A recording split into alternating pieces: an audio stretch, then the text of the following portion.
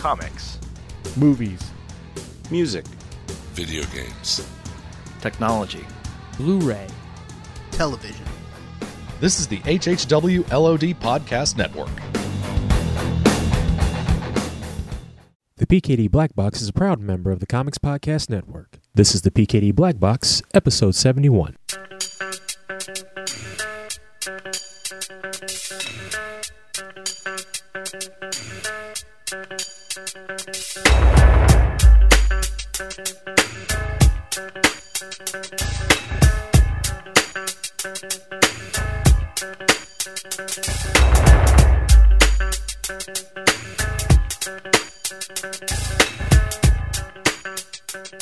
Welcome back to the PKD Black Box. I'm your host, Shawn Pryor. Before we get started with this week's episode, just want to wish everybody a happy new year. I hope that you've started 2012 on the right foot and that everything is going great for you. New listeners, welcome aboard. And our current listeners and fans of the show, welcome back. Just throwing this out there, if you have a moment to hop on the iTunes and give us a nice review, we'd really appreciate it. Don't like really asking for this stuff too much. I'm not the begging type, but if you do get a free time, go to iTunes, type in the PKD Black Box in the search header, and find us and write us a nice review. We'd really appreciate it. So I'm not going to yap anymore. Just want to let you know we got plenty of great episodes coming out this year. I'm working the interview list, recording episodes, even as I put this episode together, recording more interviews, trying to make new segments, trying to shake things up a little bit to keep the podcast fresh. So enjoy this episode. Be ready next week for Tales from the Attic with Donnie Salvo, followed by another PKD Black Box, then followed by a Carol Chronicles episode, then followed by another PKD Black Box for the month of January. So get ready and enjoy yourself. Peace.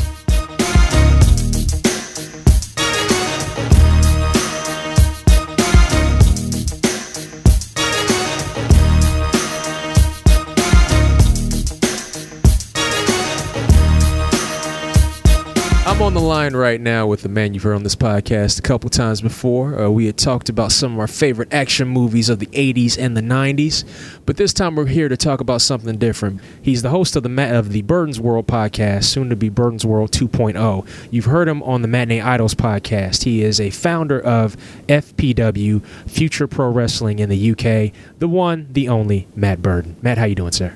I'm super good. I'm fine. I'm set. I have a drink roll call. I have a can of Carlsberg sat ready to go, and a big list of console games. And I'm talking to Shawn Pryor, who's just showered for me, which is really weird because when Shawn's going to be even a little bit late for a podcast recording, he'll always tweet. He'll DM just to pre-warn any future guests of the PKD Media Black Box. So you're the John Cena of podcasting, but cooler and smoother, and you don't wear the shorts because you're super prepared and you put in a lot of work, and so you'll always keep me updated. But I would call it the Top Gun of tweets. It was quite possibly it was that scene in the middle of Top Gun where the volleyball game goes down, but in tweet form it was, I'm just going to step in the shower real quick and then I'll be right with you, and then while you're forced to picture Shawn showering firstly because it's just natural, and then I get one saying I've just stepped out of the shower and now I'm fighting ninjas, which I can only assume involved nakedness because you didn't say I've grabbed some clothes. So now it's it's like it's kind of a Shaft porn film now where you're fighting ninjas naked. See, Jason would love that in a comic. Shawn Pryor fights ninjas naked. I'd love it. But who wouldn't? So anyway, you carry on, Shawn. Take this bus. Okay, no problem. What we're going to do, we're going to talk about some of our favorite video games, and we're going to do it we're going to do it in two different ways. I'm going to talk about some of my favorite video games that were in the arcade. Now, I know maybe for a lot of our listeners, they know of what a actual video game arcade is, and there may be some that may not know or have heard of it, or know of somewhat of what an arcade is like by going to a place like Dave & Buster's. But no. I'm going to take you back to the old school with the arcade and the video game arcade craze with some of my video game favorites. And what Matt is going to do, he's going to talk about some of his favorite console games of all time.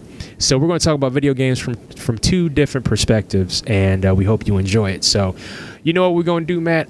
Because you're the guest, we're going to kick it off with you. Tell me one of your favorite console games. Whenever I record with you, Shawn, I'll always say, "Do you want, it always requires paperwork whenever I record with you. You always have me printing off the Wikipedia lists and stuff. And today was no different. So I'm at work. Nobody from work listens to this, so I'm sure, they're missing out, firstly. But secondly, you don't know I've stolen at least 25 sheets of plain paper today. So I'm working with a colleague who's probably in his mid-20s, so he probably grew up in the Pixar generation, which sickens me to start with. Secondly, he would have been right in the middle of console mania and was probably handed down an N64 and a Super Nintendo and a Mega Drive. And apologies to US people, I did mean to say the Super Famicom and also the Genesis. That's what I meant to say. But I just said, look, Dane, I'm going to throw it out to you. What is your all-time favourite console game? And without even blinking, he just looked up and said Goldeneye. And the more I think as the year's gone on, actually, because first-person shooters have been huge this year.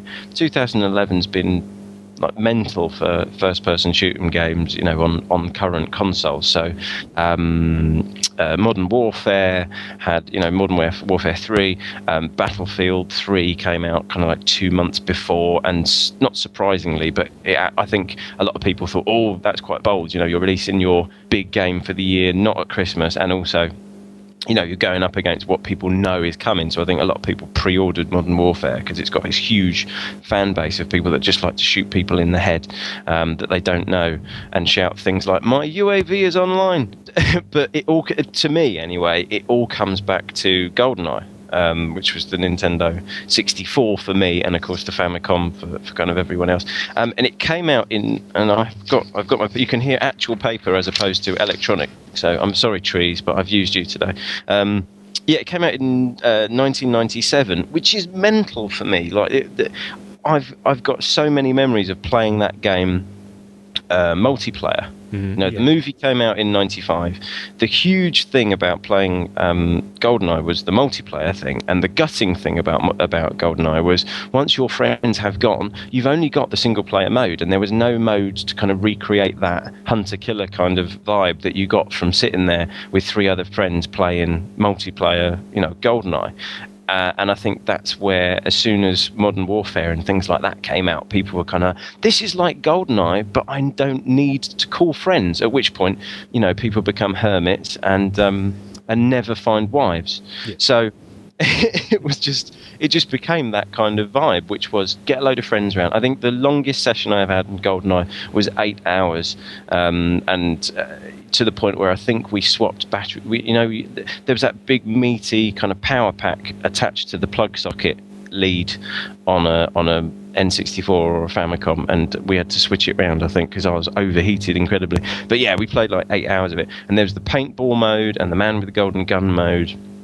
And you would most people would you were either never allowed to be odd job, or you would have an argument with somebody about there was some kind of drawing straws as to who was allowed to be odd job because he was tiny and no one could see him. Right. So lots of fights, lots of control pads being thrown around the house.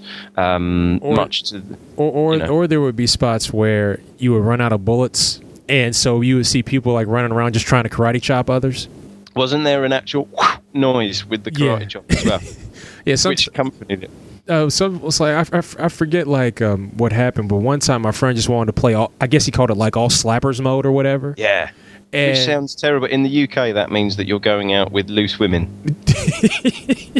Well, if you're a slapper, then you're a lady of ill repute. So all slappers mode means something else completely to me. You know what? I've learned something new today. Thank you. Yeah. But in this case, is basically you're just trying to judo chop people to death, and so we would do that for a while. We play for like 10 or 15 minutes, but like, you know what, this is stupid. Okay, bring back the guns. All right, let's go. All right, let's go and have a good time. That was probably the first multiplayer game where, like you said, you got people together, you had the Goldeneye parties, you get your friends together and play to no end, all different types of levels, all different types of weapons. And for its time, the graphics on that game and for what the N64 could do, that game was fantastic. Oh, definitely. And then it was, and this isn't like one of the games that I'm going to talk about, so I'm just going to add it on because it was followed up, and I can't remember how many years later, by Perfect Dark, and Perfect Dark was kind of this.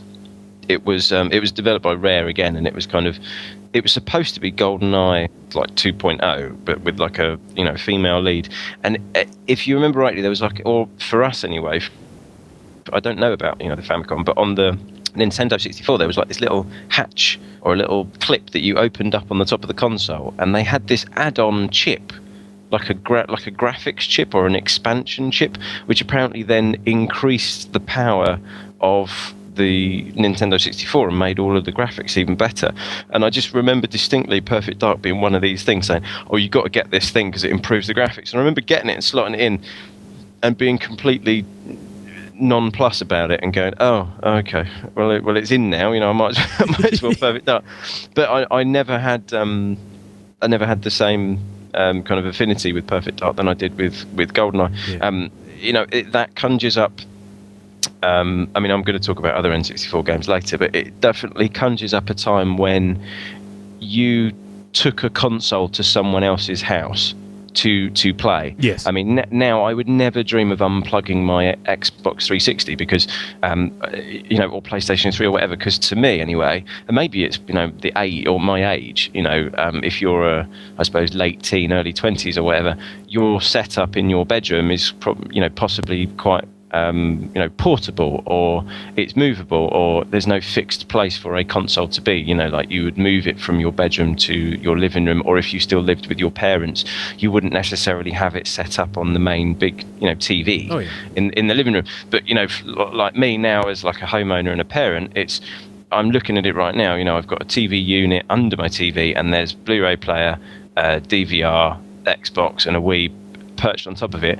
If even the cat goes behind my TV and messes with those wires, there's bedlam. So the mere idea of me transporting an Xbox to someone else's house just to play it would be unheard of now.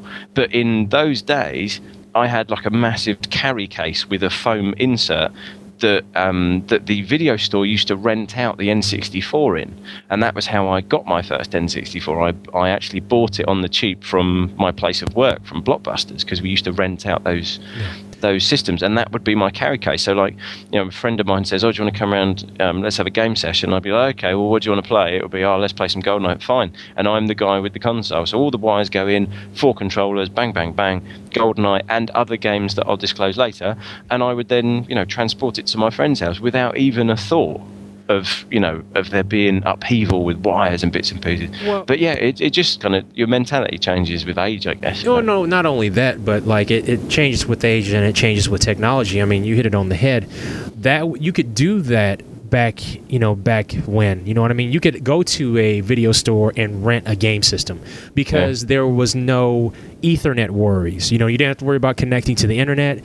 You didn't have to worry about, networking, anything like that. So you could rent an N64. You could rent a Sega Genesis. You could rent a Nintendo, console. It's once you got to the era of having to attach a system to the internet to make certain features work, that's when it all changed. And once that changed, that also changed the whole, like you said, that changed the whole multiplayer aspect as well. And so it went from, you can still have your boys over or your friends over or whoever over your house, and you could like network and do whatever you want, have as many TVs in your house as possible and run up your electric bill. But the closeness of like playing GoldenEye with friends at your house, that was something that was just, it was new to a lot of people. It was like when you played like a Mario Kart game. It's the same thing. I remember a quick story about GoldenEye. Long ago, when I was living during my bachelorhood era, I was living with my good friend Mark. One night, I let my younger brother just spend the weekend with us, and he loved video games. And he was probably like around the time, probably like 7, 8 years old, and so he wanted to play GoldenEye. The game was already a few years old, and we still had the N64 hooked up. So he had played it like one time before. And the one thing about my younger brother is that he picks up on video games with the quickness. I mean, he's much older now, mind you, but he picks up on video games with the quickness. So he's not 7 permanently, you mean? No. Oh yeah. I set myself up for that one.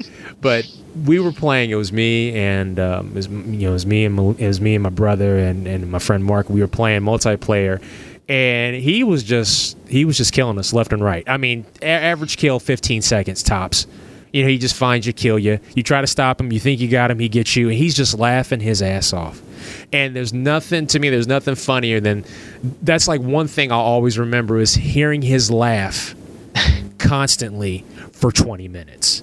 Yeah. I mean, he's laughing and whooping people's asses at the same time. And I was like, and even my friend Mark got upset. He was just like, I can't deal with this anymore. I got to stop. That's the beauty of something like that. And again, you're absolutely right. I think the only thing that predates that was maybe the Super Nintendo. It was the Super Nintendo, the Famicom. The Super Nintendo was the Famicom, wasn't it? Yeah, Super Nintendo was the Famicom. Yeah, sorry, I've completely got that mixed up. Like they created like a 4-player adapter bar. Do you remember Super Bomberman? Yeah, because they also had a 4-player adapter for the Sega Genesis / Mega Drive. Yeah. That allows you to connect 4 controllers to one game system. But yeah, I remember Super Bomberman. Yeah. Super Bomberman was kind of the beginning of not just you versus somebody else, and that was when the kind of the banter would begin, and it would always be that was like the test of someone's true kind of grit, whether or not you could take a beating and kind of take it. And that's where a lot of the humor and memories and sometimes arguments and smashed TVs can come in, where someone just loses it. And Goldeneye was always that one where the great thing was that everyone thought that they're the only one that has the idea that look at the other person's screen to figure out where they are.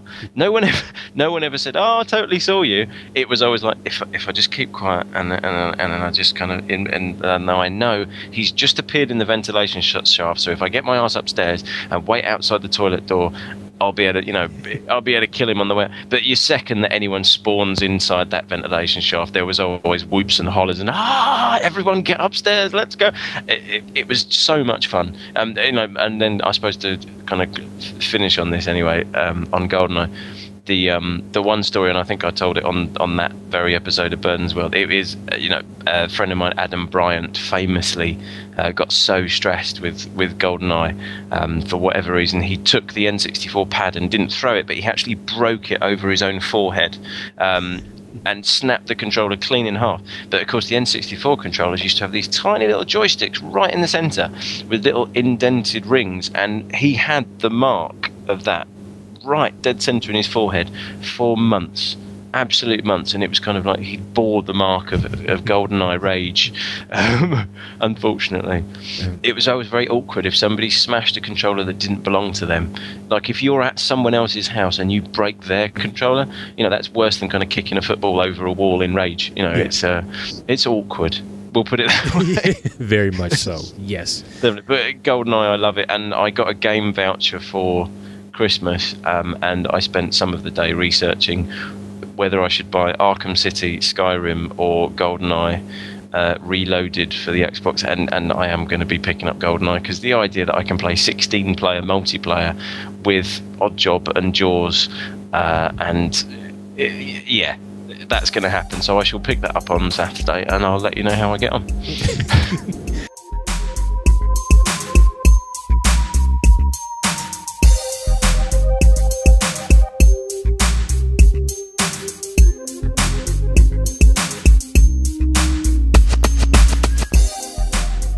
There was a period of time in the arcade where Nintendo was just running things.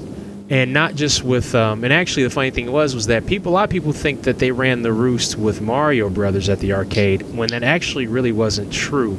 They really, that really picked up more on the console with Super Mario Brothers and then all of its sequels and spin-offs afterwards. But one thing, Nintendo made a lot of games for the arcade though, but one thing they did do, and this was kind of clever because it enticed people to go buy consoles, is that they would have a Nintendo arcade game called the Play Choice. And it was called the Nintendo Play Choice. And what they would do is they would take a majority of their Nintendo console games and put them in this arcade box.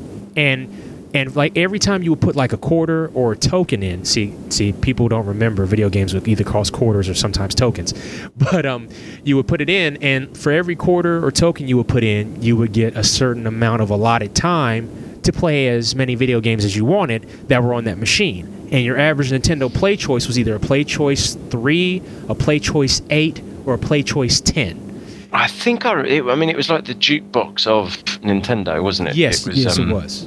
Was this kind of during Punch-Out era and stuff like that?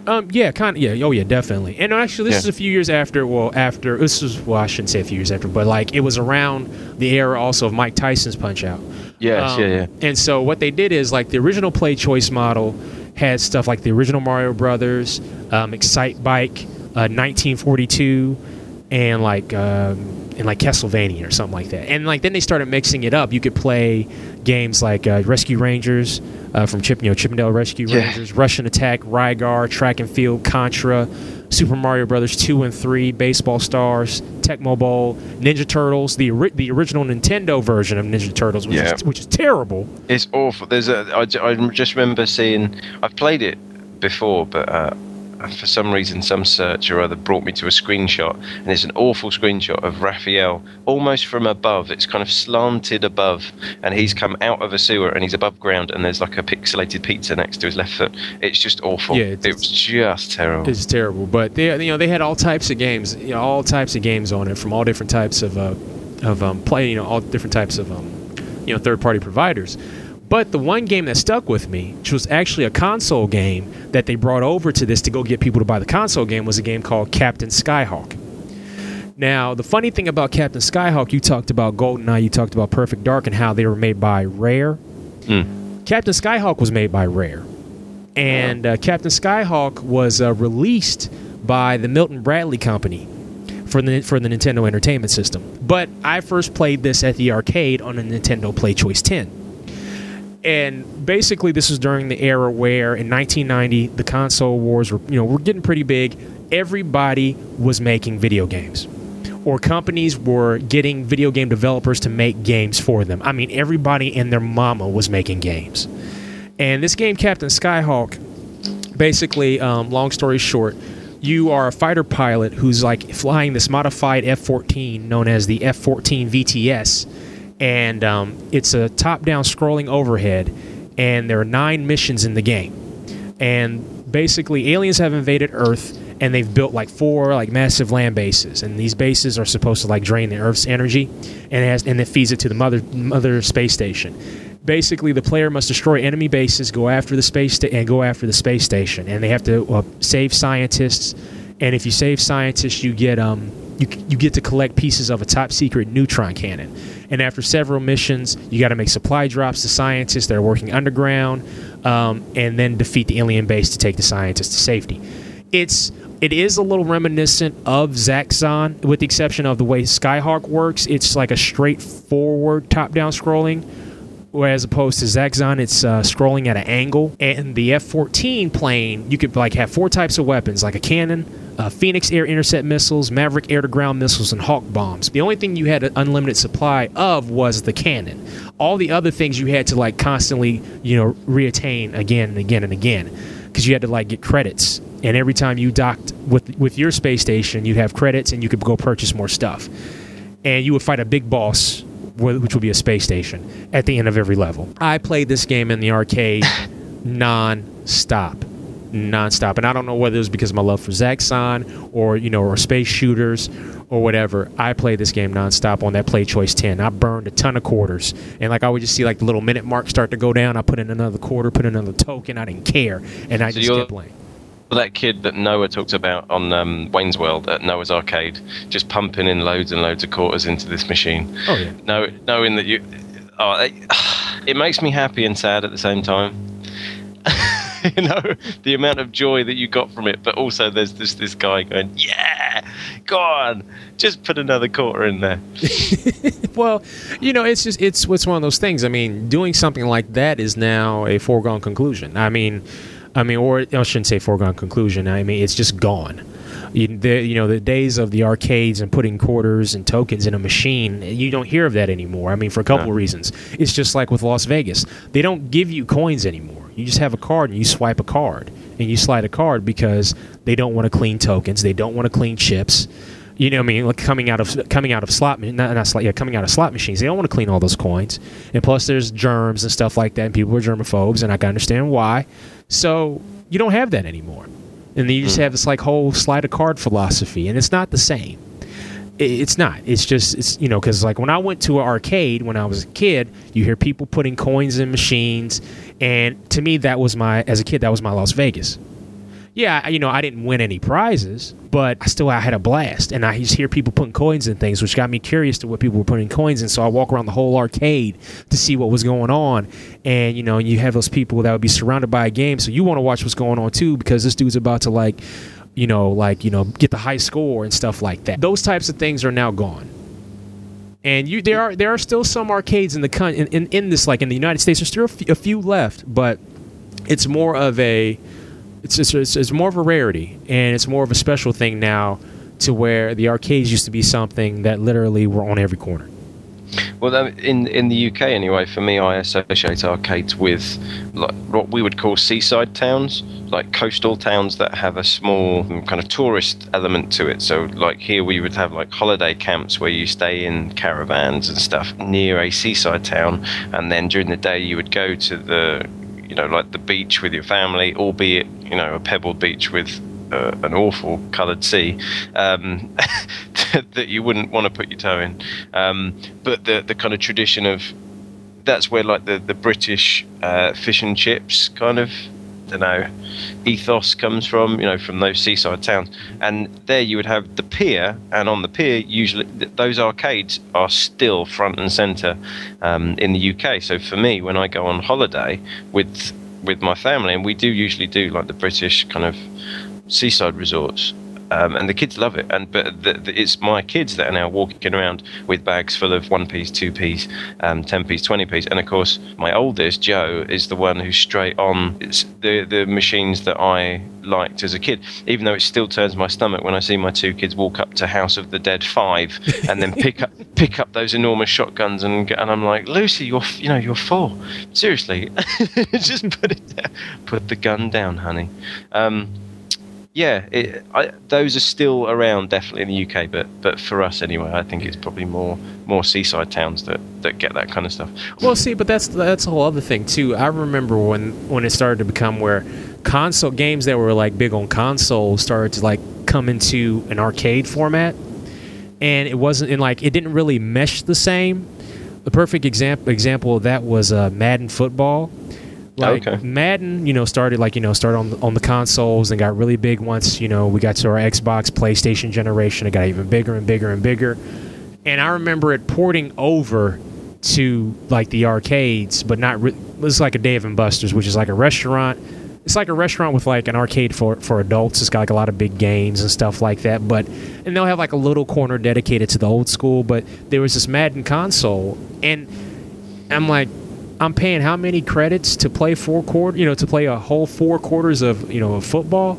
Now that's okay. I can just go cop it for like $40 and play it forever. You know what I mean? Yeah. So it just didn't really feel the same. The playability didn't feel the same. So I was just like, not for me. But anyway.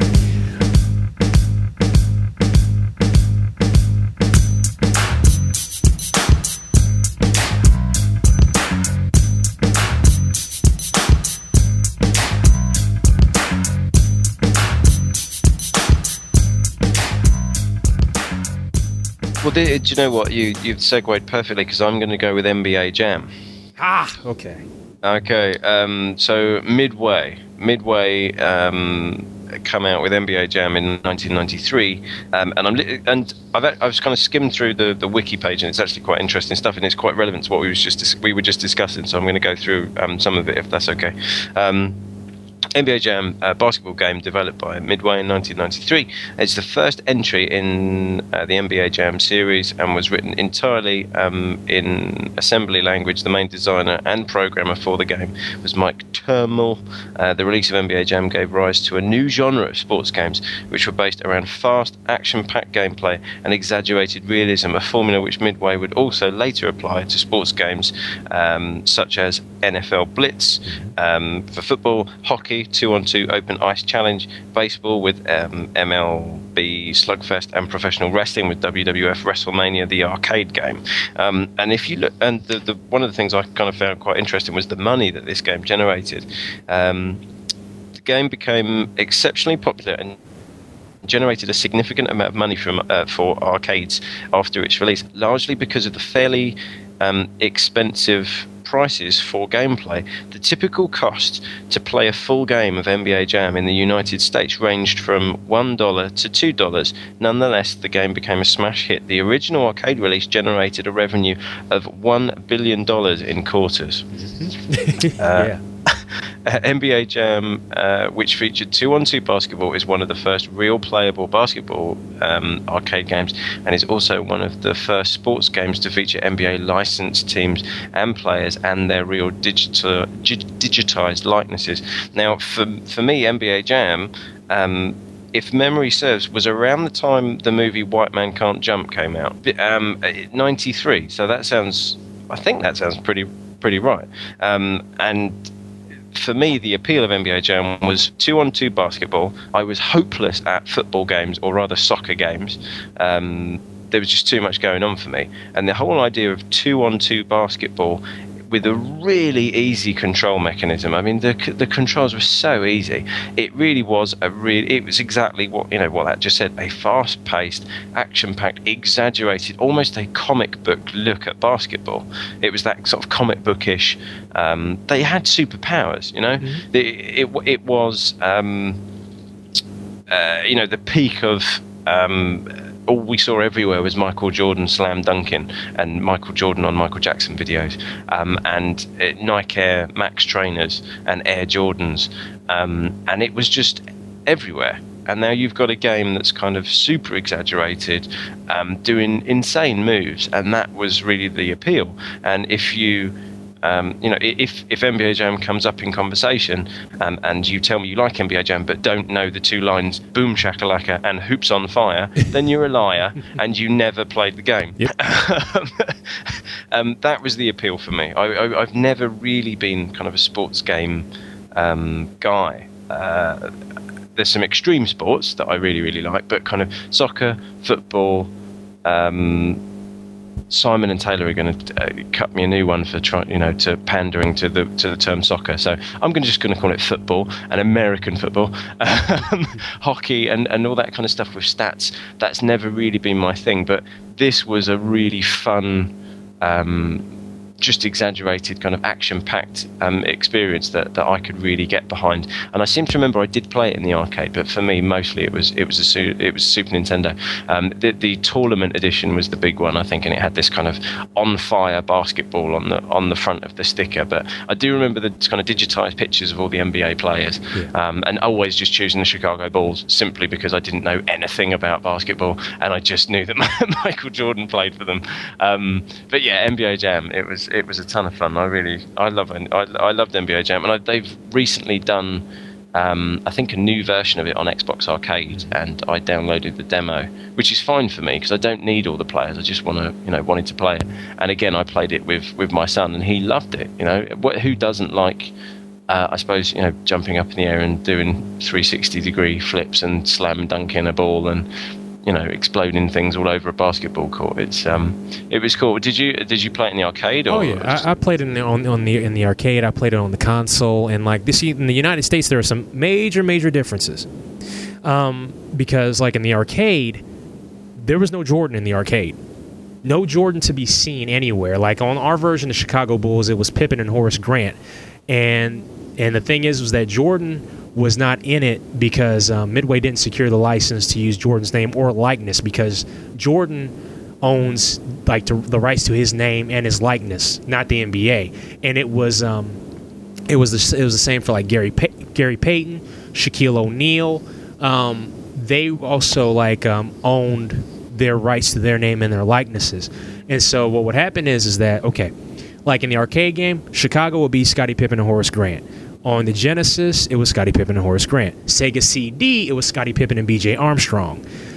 But say for instance with Orlando Magic, it was Shaquille O'Neal and Scott Skiles. But then when you got to the Genesis, or the Super Nintendo, it was Nick Anderson and Scott Skiles. But when you got to the Sega CD, it was Nick Anderson and Penny Hardaway. And, because a lot of it had to do with rights and licensing. And once again, Shaq only appeared in the arcade version because his likeness was no longer licensed by the NBA by the time was no longer licensed by the NBA. But by the time the home console versions were developed, the cost was too high to include him in the game. So that's why it went and became Nick Anderson. And that was the one thing that always, not freaked me out, but, it just caught me off guard, was the switch off between the arcade version and, the first generation for the Genesis, the first generation for the Super Nintendo, Sega CD, Game Boy, and Game Gear. How, how a lot of the players would be different. Another perfect example, the Miami Heat. On the arcade game, I used to play with the Heat all the time. Ronnie Cycli and Glenn Rice. The Super Nintendo and Genesis, Cycli and Harold Miner. But you go back to the Sega CD, it's Ronnie Cycli and Glenn Rice. And it was weird. And the Nets had Derek Coleman and Drazen Petrovic. But then Drazen Petrovic died in a car crash between the release of the arcade version and the home version. So Petrovic got replaced by Kenny Anderson. So it was a strange thing. It still didn't take away my fun from playing, though. I mean, I still played it nonstop. You said so many names just then. I think when you listen to it back, you'll realize how many names you said in 30 seconds.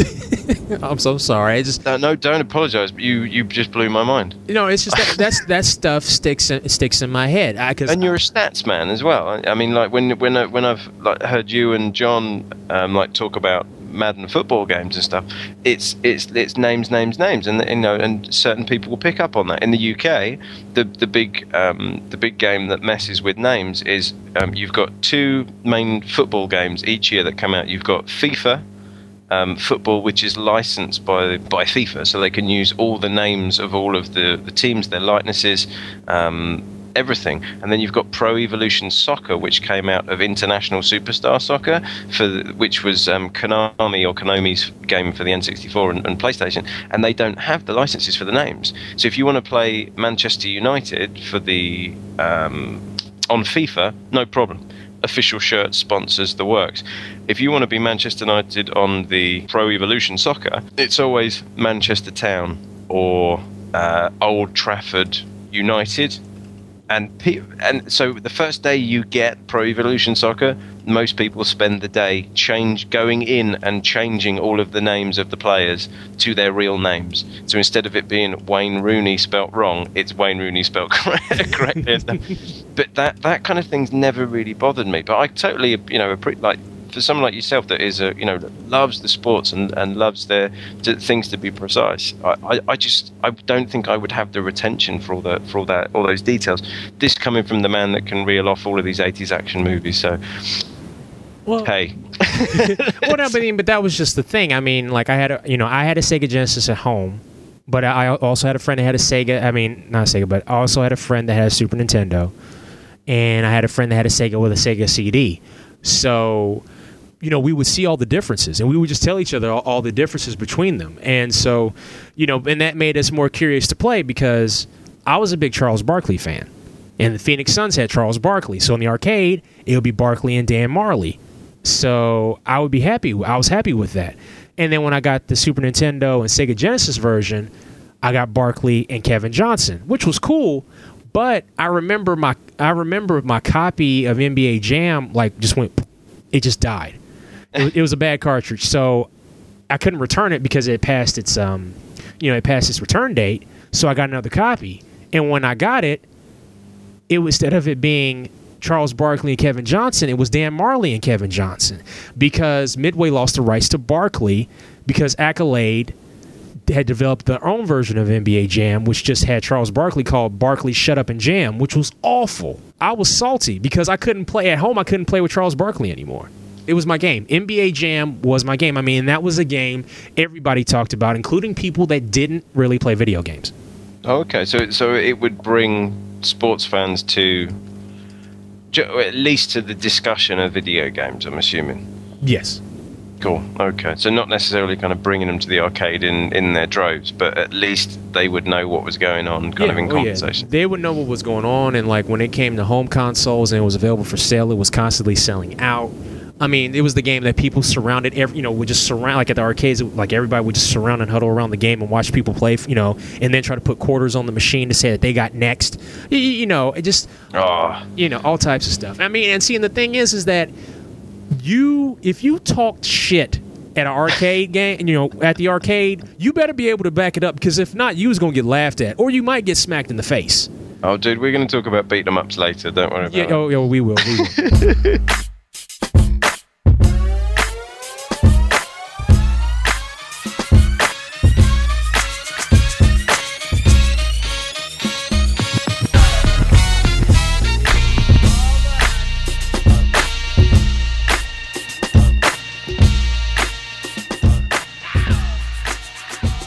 You done got me all hyped because I want to play NBA Jam now, and now I don't have a copy anywhere, and I need to just go ahead and get some credits. Because we could play online, Shawn. Yes. Because it's hooked up. We could play multiplayer. Yeah. I can just swap my headset. We can forget this whole podcast thing, and I can hoop on fire on your ass.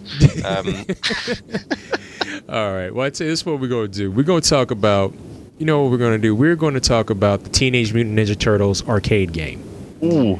One of my favorite 4-player arcade games of all time by Konami, however you say it.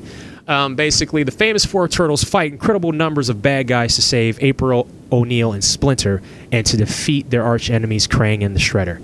It uses the Konami 2.5 dimension approach to horizontal scrolling games. And by that, like at the arcade game, depending on where you were, you had an arcade game that had 4 controllers and like 1 screen to play Turtles, or you had 4 controllers and 2.5 screens to play the Turtles. So like basically your play area would be huge. And you could also, you could play as any Teenage Mutant Ninja Turtle, Leo, Leonardo, Raphael, Michelangelo, or Donatello, and they had their weapons. And you would fight the Foot Clan, fight a big boss at the end of every level. Man, you do not know the number of times I played this game nonstop until we got to the end. This is probably one of, with the exception of another game I'll talk about later, this is one of the best 4-player video games ever made. And it was also a pretty good console port too. It's and again, I think in the last, it's probably been around for a few years. Again, Xbox Arcade have got it downloadable, and I kind of purchased it almost immediately as soon as it became available. And I play it with Joe all the time. But one of the things I think it's the first level, which is it a hotel on fire? Yes. I always remember. I was kind of used to Final Fight and Streets of Rage and Double Dragon, which are those kind of side-scroller beat-em-up games, where I seem to remember, like, depth perception-wise, you could probably move up. You could move up through, like, the floor was slightly slanted, so it wasn't kind of Sonic the Hedgehog, Mario, Wonder Boy style, where you literally move from the left to the right and you can't go back into the background. But with Turtles especially, I remember that really coming into play. Like, you'd be kind of punching the air and thinking that you were getting a Foot Clan soldier, and actually he's 2 feet to your left. So you have to move up the screen to be able to get him properly and be completely level with him. And the floor would be on fire. So you would it was so cool, and it was a good looking machine as well. Like the joysticks were all separated with that kind of bar of colour. So if you were going to be Leo, you'd kind of stand at the blue section, and like Raphael with the red and orange for Michelangelo. It was a good-looking machine, and that is one where, given the kind of opportunity, I remember kind of when I first started college, kind of in '94. We would kind of go up to town because I did film at college, and part of that was and I did media studies as well, and part of that was making short films. And so quite often we would go to London to shoot, and we would try and get through it as quickly as possible, and then go to a big arcade called Trocadero up in town, which was kind of it was like the mecca for video games. And there were just loads and loads of our favourites at that time, and that was always one that I would visit or revisit, and it was always kind of, oh, seriously, you're going to play that? And I said, yeah, because it's just such a fun game. I seem to remember the Simpsons arcade game having a similar kind of joystick layout.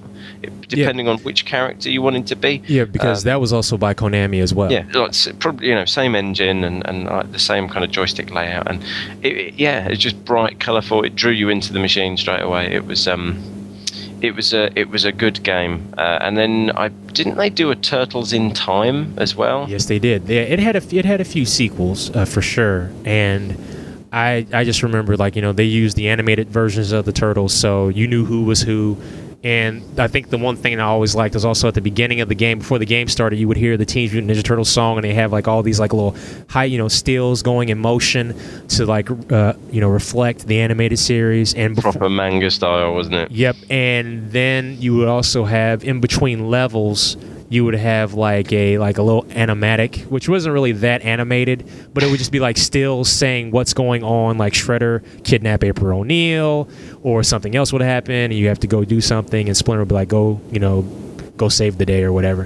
What used to crack me up during this period of time was that when this game came out, and you would see this on a lot of arcade games. I don't know if it was like this in the UK, but in the United States, they would put these on these games where there would be a screen that would pop up, and it was a blue background and had the FBI logo in the middle of the screen, and underneath it said, "Winners don't use drugs." Yeah. William S. Sessions, Director, FBI. Yeah, that famously came up on the screen in front of WrestleFest all the time. Just forever. Yeah, we had that here as well. Playability of this game was fantastic, and when it came out, yes, there were other 4-player games that were out during this period of time, but not to the level of popularity that the Turtles had. Now, in the UK, did they call the game Teenage Mutant Hero Turtles? Hero Turtles. Okay, and Hero Turtles, but I do believe that Michelangelo did have nunchucks, which was another element that was always removed for the cartoon, because we're sheltered and we couldn't possibly endorse violence of that kind, even though we're well known for football hooliganism, which is always bizarre to me. It's you can't include nunchucks in a cartoon and call it Ninja Turtles for fear that children will, make their own temporary weapons. It's like, guys, seriously, do you really think that our parents weren't obsessed with Bruce Lee and brought us up with bootleg copies of Fist of Fury? Of course they did. we were making homemade nunchucks before, in the words of Danny Glover, you were itching your daddy's pants. It's just bizarre. To the point where the theme song was even changed to be Teenage Mutant Hero Turtles, Heroes in a Half Shell. It was just stupid. I never really understood that either, because they're worried about kids making nunchucks, but they can easily go make a bow staff. They allowed Raphael scythes. I would much, even though see, this is where it's bizarre to have a conversation where you're actually comparing. You're saying it'd be much better to bludgeon someone with a nunchuck than stab them with a scythe. But that's what we're talking about. Stabbing weapons were fine, but something that you would spin around your head. Knives were readily available in any kitchen around the land, but nunchucks, no. Just bizarre. Just deadly. And the thing was, when you went into the shop and you bought the action figures, you were buying action figures from an animated series that you religiously watched. And then when you bought Michelangelo, you probably thought, I don't really want Michelangelo because he doesn't actually have any weapons in the cartoon series. He just has a skateboard and really likes pizza. But so they were edited out of the cartoon. Yeah. So Michelangelo just always had really shit fights. He just didn't have any weapons. But when you bought the figure, he had nunchucks. So it was like, oh, okay, let's make bigger versions of these guys and really piss off the government. Yeah. I just remember in the arcade game, there was this one scene where they hop out of the turtle van and they're all on skateboards with their weapons and they're crossing a bridge or whatever, and they're all in these, and they all have a skateboard that is similar to their headband color, and they're going and fighting and being on skateboards at the same time. When back in 89 or 90, I thought that was just awesome. Well, yeah, because you're at the peak of Marty McFly made skateboards cool again, and you have ninja weapons. So what's not to like? Yes, really. Yeah. Well, this is a great game. We won't talk about Battle Frogs, but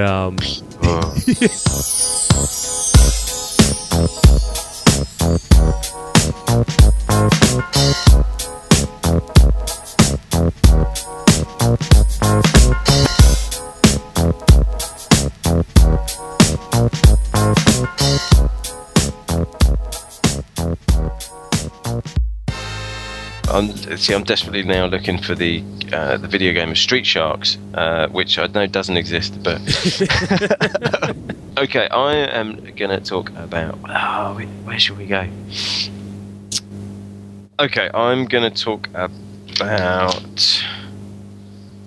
I shall save that one. Oh, you've made this really difficult now because you've covered. All right, I'm going to talk about Donkey Kong Country. Oh, okay. Which I played both Donkey Kong Country and Donkey Kong Country 2, which involved Diddy Kong much more prominently. It was kind of a big deal for the Nintendo 64, another game developed by Rare. And Rare at the time that this came out, which was 94, they also had a beat-em-up game called Killer Instinct, which was kind of doing the rounds, not on the heels of, but it was kind of at the peak of other beat-em-ups, one of which I'll mention because I haven't got it down, which is Mortal Kombat. And Mortal Kombat was always kind of known for apparently photorealistic animation, which wasn't really photorealistic. It was just, it was a bit poo, really. Yeah, Killer Instinct was like this. It was super shiny and 3D and like computer rendered, and it really kind of worked with the idea was you would get as many combos as possible, and it was good looking. But Donkey Kong Country kind of had that same pseudo 3D look to it, so like the shading on any kind of rounded object looked just super good, super prominent. There was nothing kind of Paper Mario about it. There was nothing 2D about it. Even though it was like a two-dimensional side-scroller, you couldn't go kind of depth perception back into the background. It just looked stunning. It looked really, really good. But yeah, it came out in 1994, and I've got to say, one of my kind of strongest memories with it isn't necessarily the game, even though I loved the game. At that time, I had a habit of turning the sound down on any game and playing CDs and playing albums. And it was around this time that I got super big into Oasis. And so whenever I look at footage of Donkey Kong Country, I always remember listening to Definitely Maybe, and actually going through the Beatles back catalogue as well. So that was always that was like my soundtrack to these games, which was really, really bizarre, but super good looking characters, amazing animation for the time, and just a solid game. It was kind of all of those great platform games that I sort of grew up loving through the Sega Master System, and up to the Super Nintendo, and now with it was kind of it was the kind of end of, I suppose, the end of the Super Nintendo era, kind of 94. You're about to then kind of make that leap onto something else, but it was just one of the best looking games for that console, even to the point where you sort of you walk into a big bunch of bananas and the bananas would disappear and kind of go up to the top of the screen and go up to your counter. Everything was just beautifully rendered, and the gameplay was what you would expect from Nintendo and what you would expect from Rare and more. And then, of course, it went on with the second game, and then you had they kind of worked on the heels of Mario Kart, and they did Diddy Kong Racing, which became another big kind of multiplayer game with that console. But nothing else really. I mean, it really sold. Let's see, the original Super Nintendo version sold over 8 million copies worldwide, making it the second best-selling Super Nintendo game ever. It was just a big hit, and it was one of those kind of automatic ones where you went round to your friend's house and it would always be, well, what games do you have? You always saw Donkey Kong Country there. It was just one of those ones that you had to have that year. So I think they've recently, I don't know whether it's like an emulator version or something, but I know that there's a version around. I know there's one for the DS called Jungle Climber, which isn't quite as good, and it's just like a regular Nintendo character that you see. Donkey Kong is an absolute classic, but this kind of rendering of him, I think, has now become what you associate with what Donkey Kong looks like. So when he pops up in Mario Kart, Diddy Kong Racing, and you see him in Super Smash Brothers Brawl or Melee or any of those other games, he's always there. But if you've never looked at Donkey Kong Country, go on YouTube. There's loads. I mean, if you trawl through YouTube on classic games, there's so much stuff. I mean, you know what YouTube's like anyway. There's loads to be had. But Donkey Kong Country was one of those ones for me anyway that kind of came it made a big leap for how impressive and good-looking games could look. It was a bit of a surprise to me anyway. Just as you think you've got everything out of a machine, suddenly this comes along and you're like, hang on a minute, this is pretty close to kind of the way that games are going to look for a good few years. So yeah, Donkey Kong Country was a good platformer. It was a good one. Now, which Donkey Kong Country game was the one with the bongos? That was Was that the Nintendo 64? I want to say the 64 one. Fairly sure. I've got a feeling it was Donkey Kong 64, I believe. Okay. The sequels were Donkey Kong Country 2, Diddy Kong's Quest, Donkey Kong Country 3, Dixie Kong's Double Trouble, which I do not remember in the UK, but Donkey Kong 64 was huge as well. Absolutely huge. It was during that period of time I worked for a toy retailer. I worked for one of the major toy retailers in the United States, Toys R Us. During this period of time, during the introduction of Donkey Kong Country, this is around the holiday season. And so what Nintendo did, and they did this for all the Toys R Us stores and possibly other toy stores which were around at the time, like KB Toy Stores, which is now defunct, out of business, and other toy places. They sent a Donkey Kong vest, which was like this khaki vest, khaki sleeveless vest. Yes, a khaki vest, and this DK hat. And it was a khaki colored hat with like a big D and a big K that was that was also outlined in like yellow, and it had this uber ass long bill. And so when Donkey Kong Country came out during the holiday season, somebody for like one day, and I want to say this was like the day after Thanksgiving or so, somebody had to go out there and put on that vest and hat and like hand out Donkey Kong Country tickets. Lo and behold, I had to do that shit for one day. Shit. It was fucking terrible. Was it one size fits all, or was it a bit baggy or a bit tight? It was one size fits all. Yeah. It was one size fits all, and I fucking hated it. It's like, listen, I'm like, I understand I work for Toys R Us, and like, I got to do, during that time, I was like, and I got to do what I got to do. But it's like, I'm already a shill, but now I'm a shill for a shill. And that was my attitude and my thought at the time. And yeah, it was, like every now and then I, also would help parents, like, because I was in the video game section trying to tell them what games they should buy or should stay away from and stuff. But God, that was off there. Because like I was constantly told, recommend Donkey Kong Country. I'm like, they've got a Sega Genesis. They can't get Donkey Kong Country. Tell me one more time. Recommend Donkey Kong Country. No, not you. I'm talking about management. You should recommend Donkey Kong Country. No, Shawn. no, I'm not. I'm not. It's like, I'm like, you can't do that. And I'm like, because this was also during a period of time where we still had NES games, Sega Genesis games, and so you also had Super Nintendo. And you also had the Sega Genesis 32X, which was supposed to be an enhancement to the Sega Genesis and give you like robust graphics and stuff like that. And that faded out quickly after like 5 or 6 games. There was lots of stuff like that. Do you remember the original PlayStation 1? Or was it PlayStation 2? Maybe it was PlayStation 2.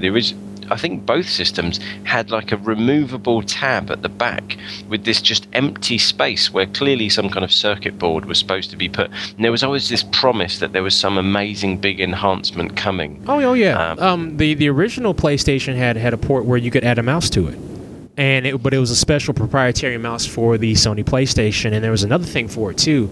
I just can't remember what it was. But yeah, that never came through.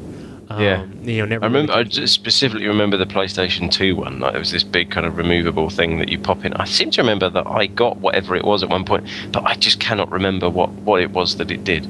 But yeah, there was always that promise of an add-on. Yeah, it just never really happened. But I think the thing most off with like Donkey Kong Country is that was the game that helped Nintendo like kind of put Donkey Kong on the map with Mario again.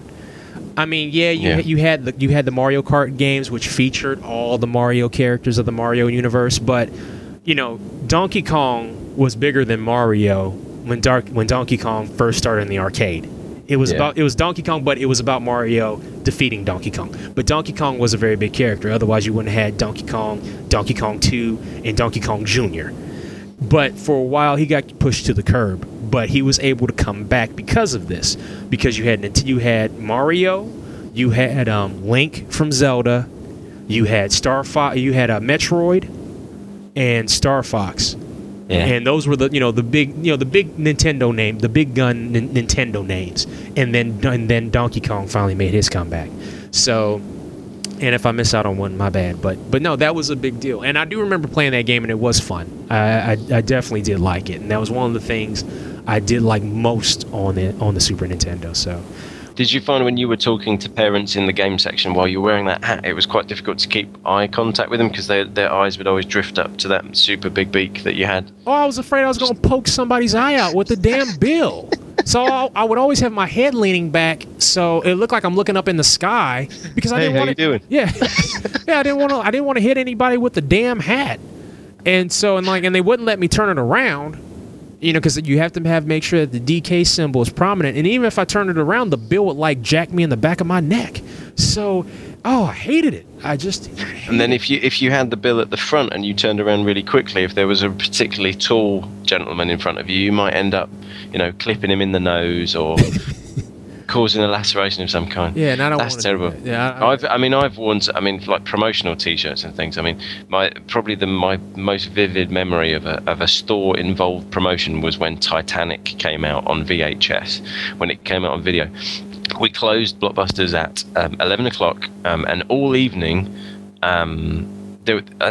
We were sent 3 shirts, if I remember rightly, and for the beginning of the shift, which always began at 3 o'clock. So our shifts for an evening shift would begin at 3, and I seem to remember that the staff wore a shirt that said, "It's on the way, Titanic is coming," and then on the back it would say, "Ask me." It was like "Ask me when you can get it," or "Ask me how to get it," or it was some pre-order device which had Titanic across it. It was this navy blue shirt, and then I think it was probably about 9 o'clock in the evening, we changed our shirts to shirts that said, "It's nearly here. Ask me."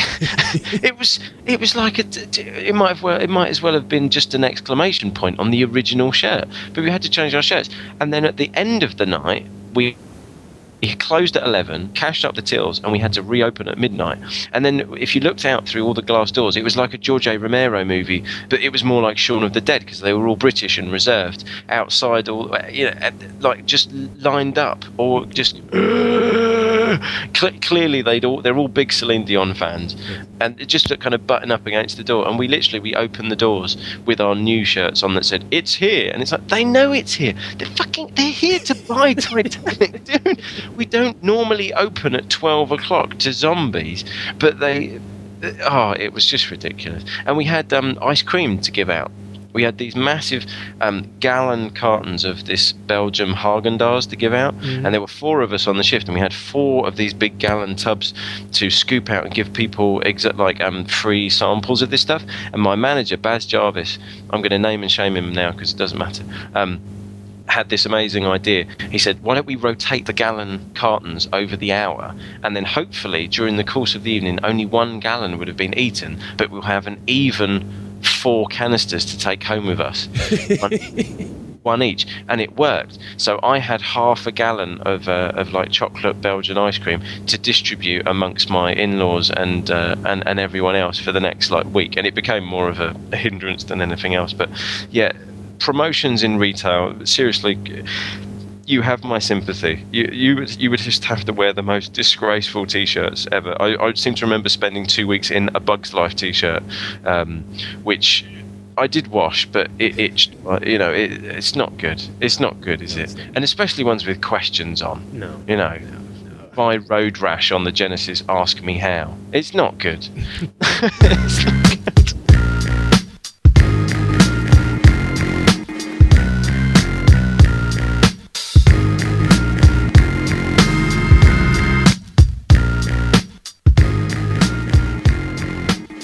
Let's go ahead and let's go ahead and get back to our arcade console fest. Retail. You suck. We need to do a joint podcast called King of Segways. Yes. Yes, we do. Or just call it Segways. The Segways. That's a good name for a band. Sorry, I'm segueing. Go on. All right.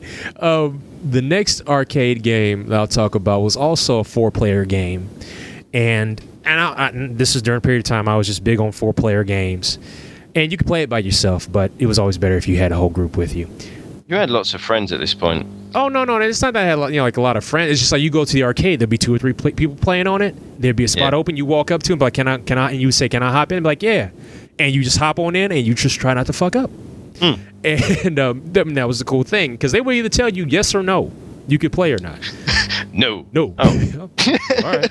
I don't want to fuck your game up. Hope you lose. But Konami had did it again. A couple of years before, they gave us the Turtles, and they came back and they gave us G.I. Joe. This was one, like, in the arcade, this was like one of my favorite games ever, because everybody knows I'm a Joe junkie. Oh yeah. And the way this game worked, you could play as one of 4 characters: Duke, Roadblock, Scarlet, and Snake Eyes. Now, here's the thing about Snake Eyes. This Snake Eyes was... we've seen all the incarnations of Snake Eyes from the beginning of G.I. Joe to today. But this was the Snake Eyes incarnation that everybody hates. The one, especially like if you grew up with it like I grew up with it. It's the one where he had the black mask with the red visor and like the hockey face, mouth plate. Right. That one. The one everybody wants to forget. Because he kind of looks like a generic version of that DC character Wild Dog, with a red visor. But anyway, didn't matter. So you may as well have just been talking about NBA people there. Yeah. With Yeah, pretty much. With me. But like, basically, the name of the game was based upon the line of toys and animated TV series of the same name. Soldiers fight in a futuristic war against the army of an evil emperor. Unlike most army-themed games, even trees and buildings can be destroyed if enough bullets are pumped into them. Cool. The game features a behind-the-character perspective that was typically used in only driving games. And basically the way it was set up was you would see the back of the character, and he would be running, or she would be running, but they would be going forward. So it's like like if you're playing a driving game like Turbo or Outrun, but it's just basically the dude's running or Scarlet's running, and you're just shooting and blowing shit up. And the cool thing about this game was, like I said, you could choose between Duke, Scarlet, Roadblock, or Snake Eyes, and the Cobra boss enemies were Tomax and Zaymot, Metalhead, Baroness, Major Blood, Destro, and Cobra Command. This game is literally non-stop, just a non-stop shoot 'em up. I mean, I don't think I stopped firing a gun from the moment you start to the moment you finish. Like, you were just it's like an 80s action movie, just non-stop. But this is when Konami was on fire, in my opinion, because they were making a ton of multiplayer games in the arcades, and like they were all hitting on. They were just firing on all cylinders, whether it be G.I. Joe, Teenage Mutant Ninja Turtles 3, The Manhattan Project, Bucky O'Hare, Turtles in Time, all this other stuff, just everything. They were hitting on all cylinders, and I think I was just more happy because it had Roadblock in it, and I could just like blow folks away with Roadblock. Because like there was never a video game that had Roadblock in it. Come on. So the fact that I got Roadblock and I was able to blow up shit with Roadblock was just excellent to me. And there was only one place where I could play this game. I lived in Middletown, and we had to drive all the way to Cincinnati to this mall called I can't remember the name of the mall, but it was a mall in Cincinnati that had this like big sprawling arcade, but nothing else in the mall. Because the mall was too expensive, so like stores would like hop in and then like hop out real quick. I think it was called like the Forest Fair Mall or something. But the arcade was massive, and they had like this little mini amusement park in the middle of it. And this was the only arcade that had G.I. Joe. So anytime I knew we were going to that mall, I made sure I had $2 ready to play G.I. Joe. I'm just imagining you're like that. So, see, this is one of those things with like the advent of the internet and kind of pre-hype and publicity and stuff. Did you know before that the game was coming, or did you walk in and just go, oh, there's a G.I. Joe game? Because I would love to have been a fly on the wall to see Tiny Shawn walk into the mall on that day and just go, I don't know if you know this, Mum, but I'm going to have to live here now because I've just seen a G.I. Joe. Was that how it was? You would walk in and it was just kind of like Josh Baskin in Big, and you're drawn to this machine? Or did you know it was coming, or someone told you that it was? No. 9 times out of 10, the only way you knew about video games at the arcades is that if a friend told you about it, or you ran up on it by accident. Oh, I'd love to have been there to see you run to happen upon the G.I. Joe game. there was nothing, because to me there was nothing like it. That was the one thing about arcade games, was this: you were always on the eve of discovery every time you walked into an arcade, because no matter what mall you went to, or like amusement park, or wherever, whoever, an arcade, no two arcades were the same. Yeah. So you would always see something that you'd never seen before. And like when I saw that G.I. Joe game, one, I never knew existed, because you just don't know these things. They were video game magazines, but they were about console systems, never about the arcades. And so when I saw that, like, I literally just like paused for a second, and I just like watched the gameplay, because nobody was around it. And I just watched the gameplay. I'm like, you get to be a G.I. Joe and blow shit up. I can't go wrong with this.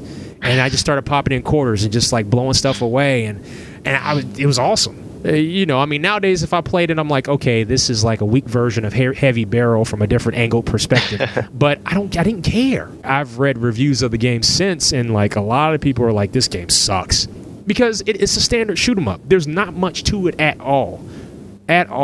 But for nostalgia purposes, this game, I was going to say, you take from it what you bring to it. Yep. So if you're a big G.I.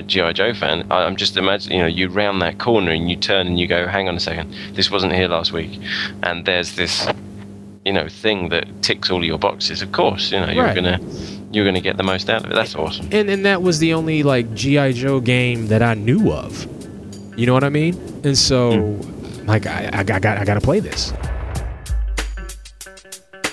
And that concludes this week's PKD Black Box. The PKD Black Box is a proud member of the HHWLOD Podcast Network and is available at hhwlod.com, and is also available via iTunes. And you can still go to pkdmedia.com to get our podcast, check out our forum, and read comics like Mercury and the Murd, Agents of Colt, and Luke Foster's The Gang from the Store for free. If you're on iTunes or our forum board, feel free to leave us a comment, or you can email us at blackbox@pkdmedia.com. Thanks again for listening. Until then, dream big and hustle hard.